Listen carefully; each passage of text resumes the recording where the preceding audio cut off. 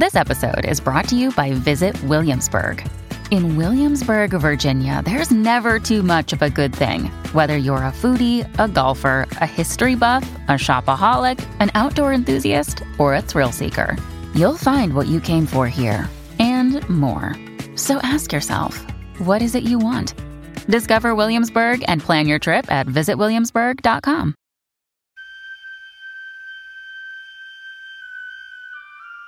The poem says, "Human voices wake us, and we drown."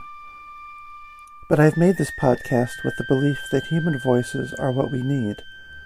And so, whether from a year or 3,000 years ago, whether poetry or prose, whether fiction or diary or biography, here are the best things we have ever thought, written, or said.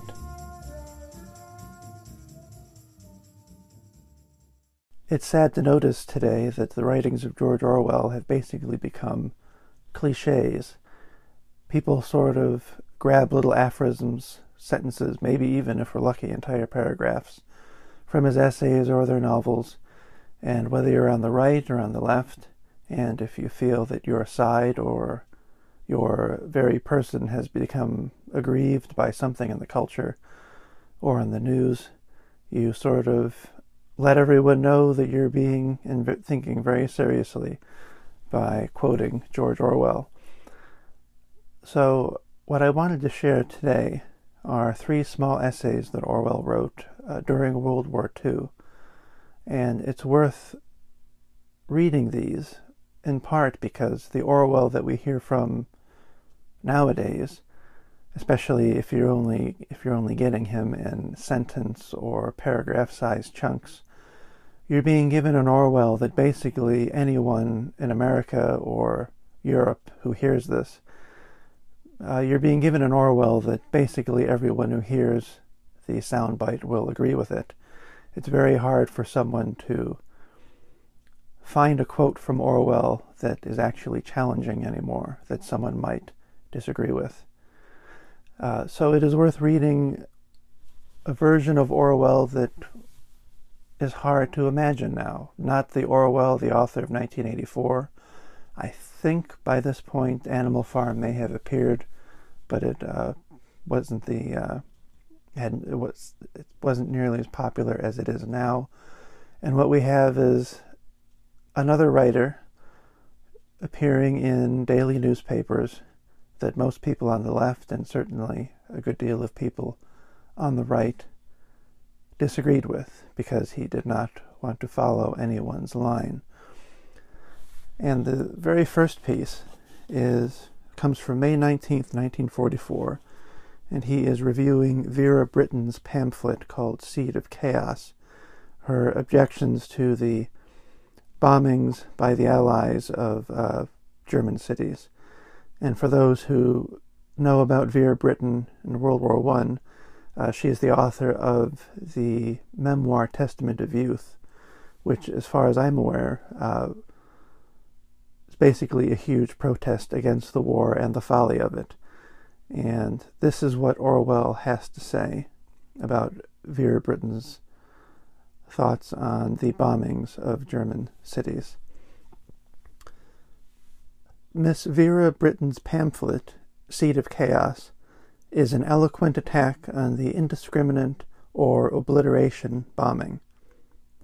Owing to the RAF raids, she says, thousands of helpless and innocent people in German, Italian, and German-occupied cities are being subjected to agonizing forms of death and injury comparable to the worst tortures of the Middle Ages.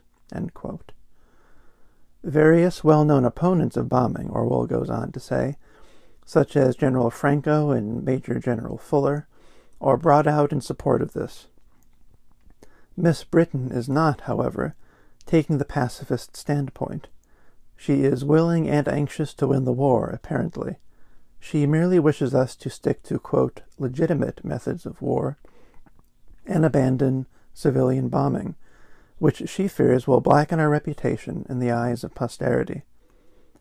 Her pamphlet is issued by the Bombing Restriction Committee, which has issued other with similar titles. Now, No one in his senses regards bombing or any other operation of war with anything but disgust. On the other hand, no decent person cares a tuppence for the opinion of posterity, and there is something very distasteful in accepting war as an instrument and at the same time wanting to dodge responsibility for its more obviously barbarous features. Pacifism is a tenable position, provided that you are willing to take the consequences. But all talk of, quote, limiting or, quote, humanizing war is sheer humbug, based on the fact that the average human being never bothers to examine the catchwords. The catchwords used in this connection are, quote, killing civilians, massacre of women and children, and destruction of our cultural heritage, end quote. It is tacitly assumed that air bombing does more of this kind of thing than ground warfare.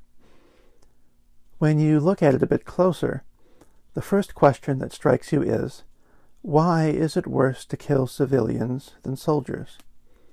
Obviously, one must not kill children if it is in any way avoidable, but it is only in propaganda pamphlets that every bomb drops on a school or an orphanage. A bomb kills a cross-section of the population, but not quite a representative selection, because the children and expectant mothers are usually the first to be evacuated, and some of the young men will be away in the army. Probably, a disproportionately large number of bomb victims will be middle-aged. Up to date, German bombs have killed between 6,000 and 7,000 children in this country. This, I believe, less than the number killed in road accidents in the same period. On the other hand, quote, normal or legitimate warfare picks out and slaughters all the healthiest and bravest of the young male population. Every time a German submarine goes to the bottom, about 50 young men of fine physique and good nerve are suffocated. Yet, people who would hold up their hands at the very words civilian bombing will repeat with satisfaction such phrases as, "We are winning the Battle of the Atlantic." Heaven knows how many people our blitz on Germany and the occupied countries has killed and will kill, but you can be quite sure it will never come anywhere near the slaughter that has happened on the Russian front. War is not avoidable at this stage of history, and since it has to happen, it does not seem to me a bad thing that others should be killed besides young men. I wrote in 1937, quote, "Sometimes it is a comfort to me to think that the aeroplane is altering the conditions of war. Perhaps when the next great war comes, we may see that sight unprecedented in all history, a jingo with a bullet hole in him." End quote. We haven't yet seen that. It is perhaps a contradiction in terms, but at any rate, the suffering of this war has been shared out more evenly than that of the last one was. The immunity of the civilian, one of the things that have made war possible, has been shattered. Unlike Miss Britain, I don't regret that. I can't feel that war is, quote, humanized by being confined to the slaughter of young men, and that it becomes, quote, barbarous when the old get killed as well. As to international agreements to, quote, limit war, they are never kept when it pays to break them. Long before the last war, the nations had agreed not to use gas, but they used it all the same. This time, they have refrained, merely because gas is comparatively ineffective in a war of movement, while its use against civilian populations would be sure to provoke reprisals in kind. Against an enemy who can't hit back, e.g. the Abyssinians, it is used readily enough. War is of its nature barbarous. It is better to admit that. If we see ourselves as the savages we are, some improvement is possible, or at least thinkable. It is just incredible to me. I can't believe that that was published during the Second World War. The second essay comes from July 14th, 1944, and is in response to letters that Orwell received about what I just read. Orwell says, "I have received a number of letters, some of them quite violent ones, attacking me for my remarks on Miss Vera Britton's anti-bombing pamphlet. There are 2 points that seem to need further comment.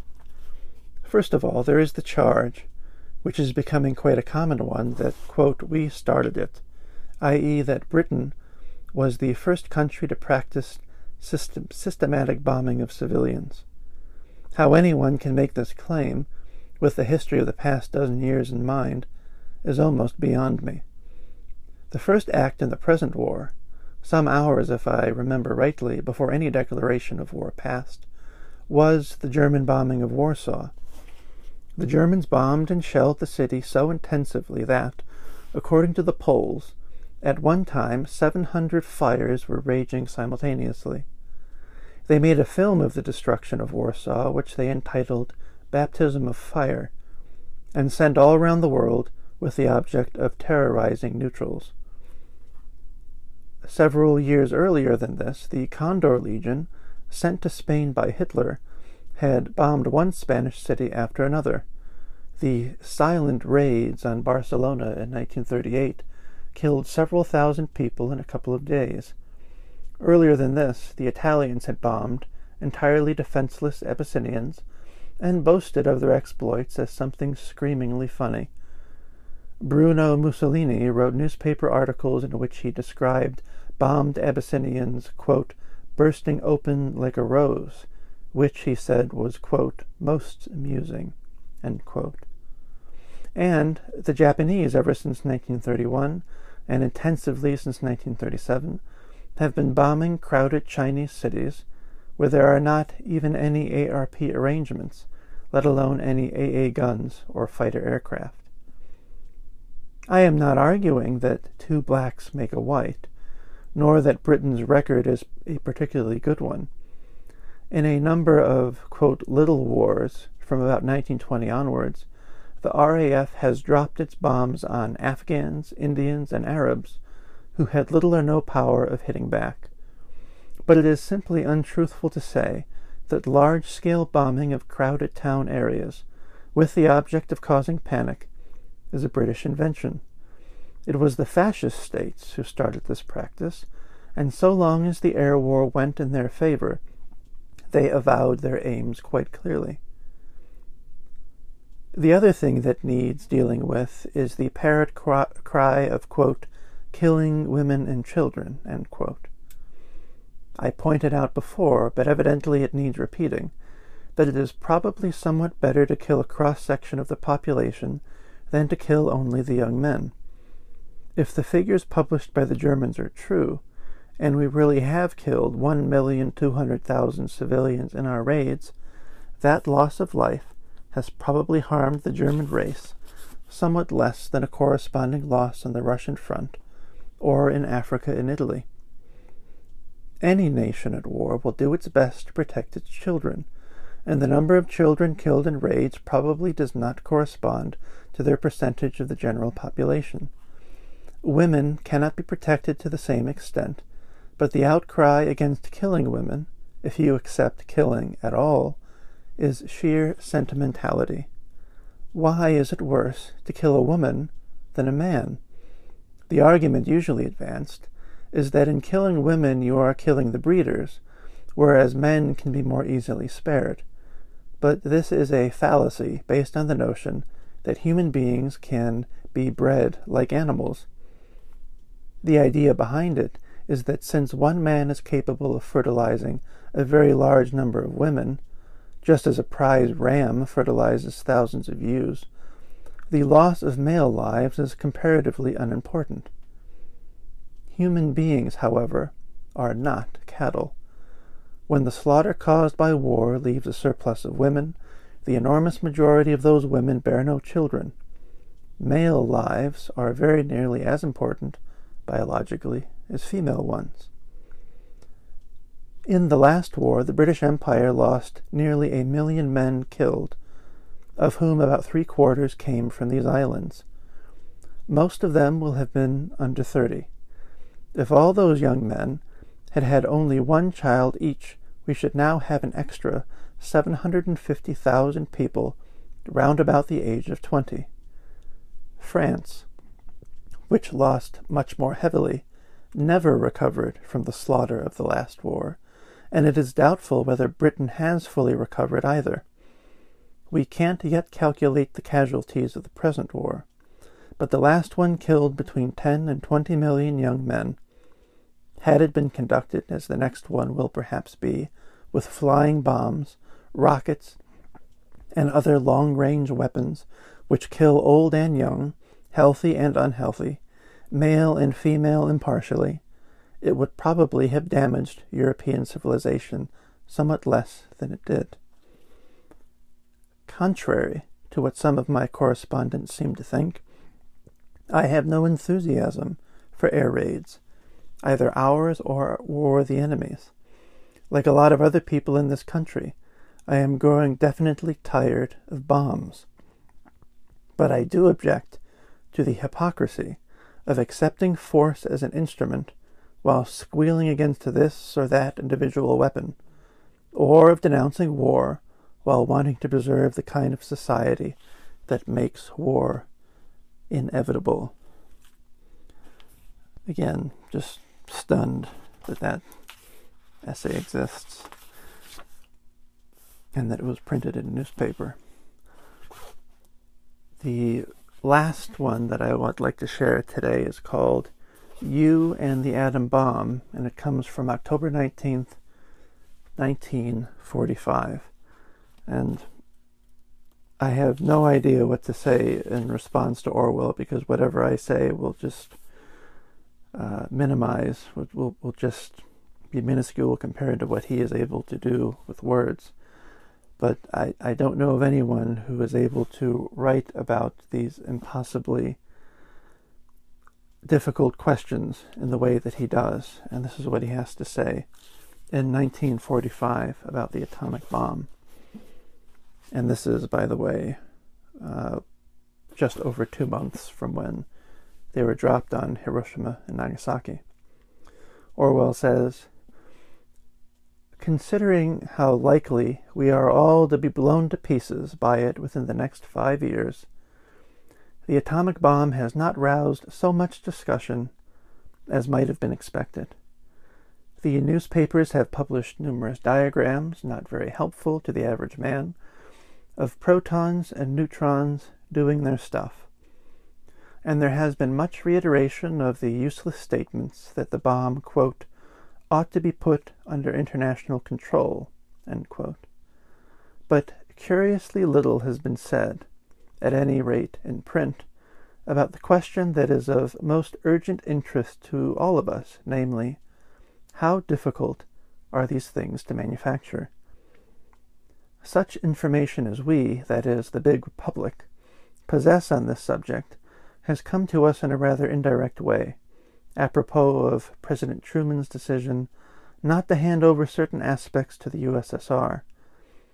Some months ago, when the bomb was still only a rumor, there was a widespread belief that splitting the atom was merely a problem for the physicists, and that when they had solved it, a new and devastating weapon would be within reach of almost everybody. At any moment, so the rumor went, some lonely lunatic in a laboratory might blow civilization to smithereens as easily as touching off a firework. Had that been true, the whole trend of history would have been abruptly altered. The distinction between great states and small states would have been wiped out, and the power of the state over the individual would have been greatly weakened.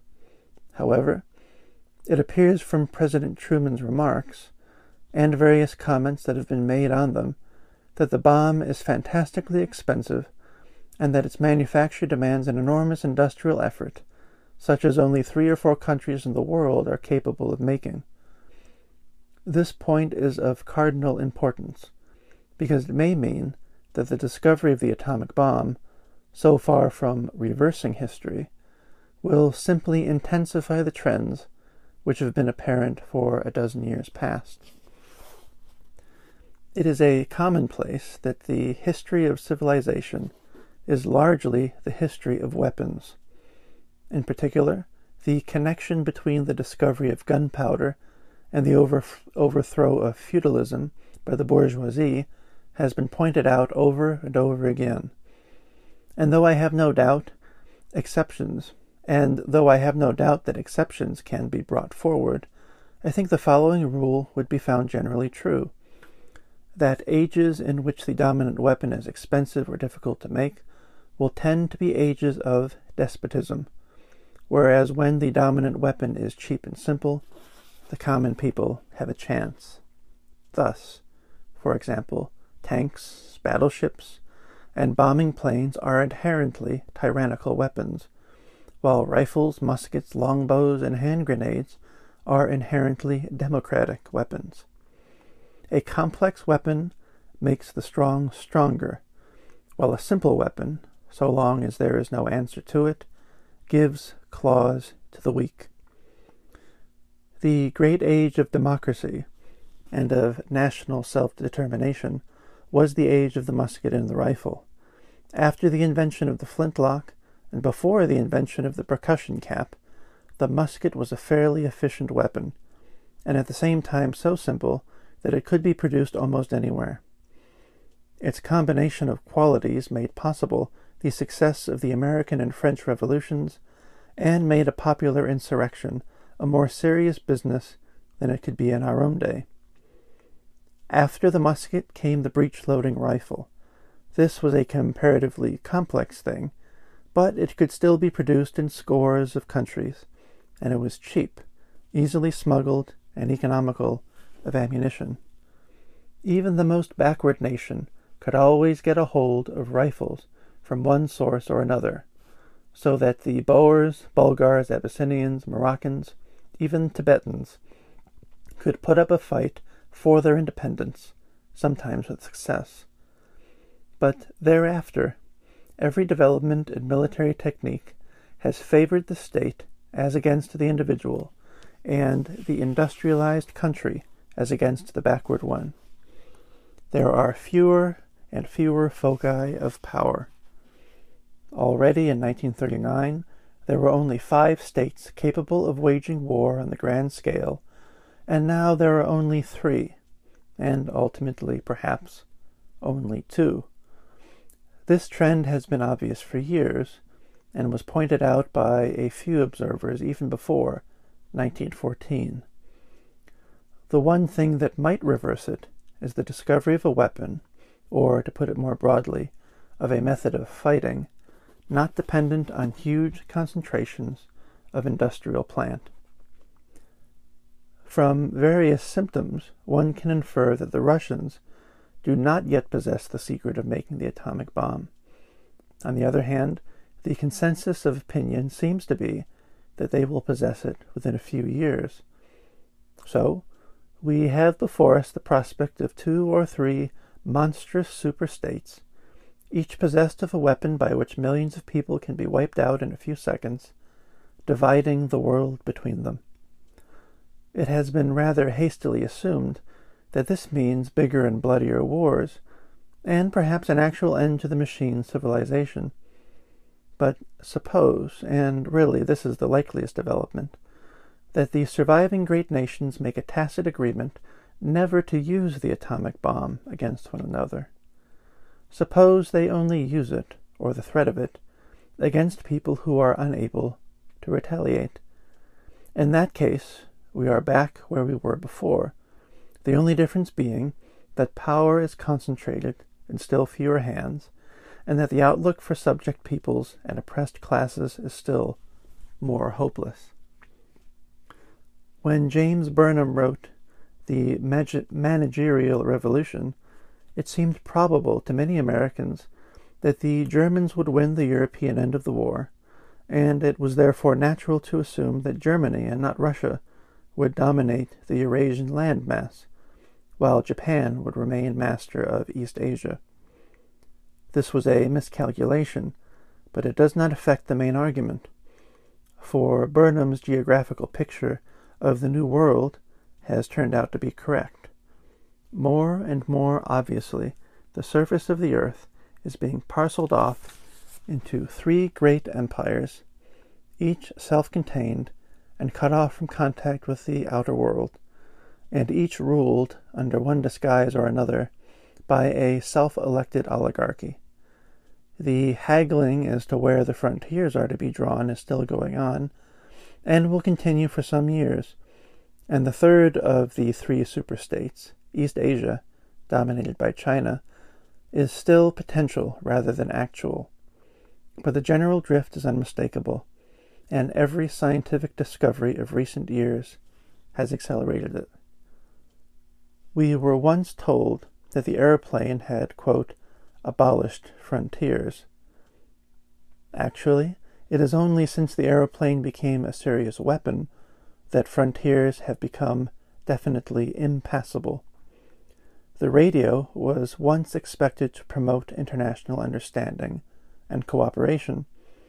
It has turned out to be a means of insulating one nation from another.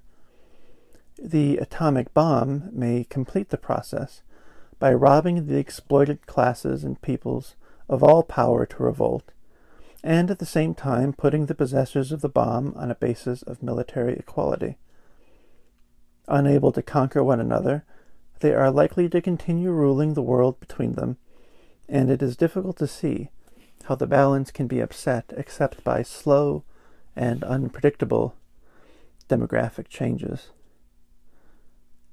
For 40 or 50 years past, Mr. H.G. Wells and others have been warning us that man is in danger of destroying himself with his own weapons, leaving the ants or some other gregarious species to take over.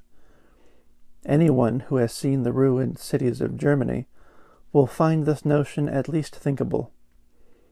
Nevertheless, looking at the world as a whole, the drift for many decades has been not towards anarchy, but towards the reimposition of slavery. We may be heading not for general breakdown, but for an epoch as horribly stable as the slave empires of antiquity. James Burnham's theory has been much discussed, but few people have yet considered its ideological implications.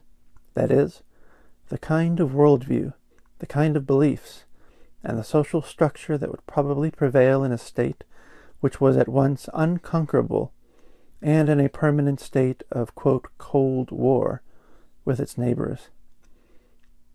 Had the atomic bomb turned out to be something as cheap and easily manufactured as a bicycle or an alarm clock, it might well have plunged us back into barbarism. But it might, on the other hand, have meant the end of national sovereignty and of the highly centralized police state. If, as this seems to be the case, it is a rare and costly object as difficult to produce as a battleship, it is likelier to put an end to large-scale wars at the cost of prolonging indefinitely a peace that is no peace.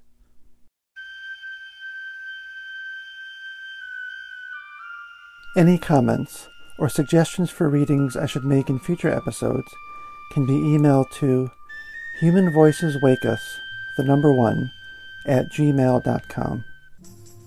Links to each work used in this episode can be found in the episode description. If you enjoy Human Voices Wake Us, you can subscribe wherever you find your podcasts. The music here is Duke Ellington's Arabesque Cookie.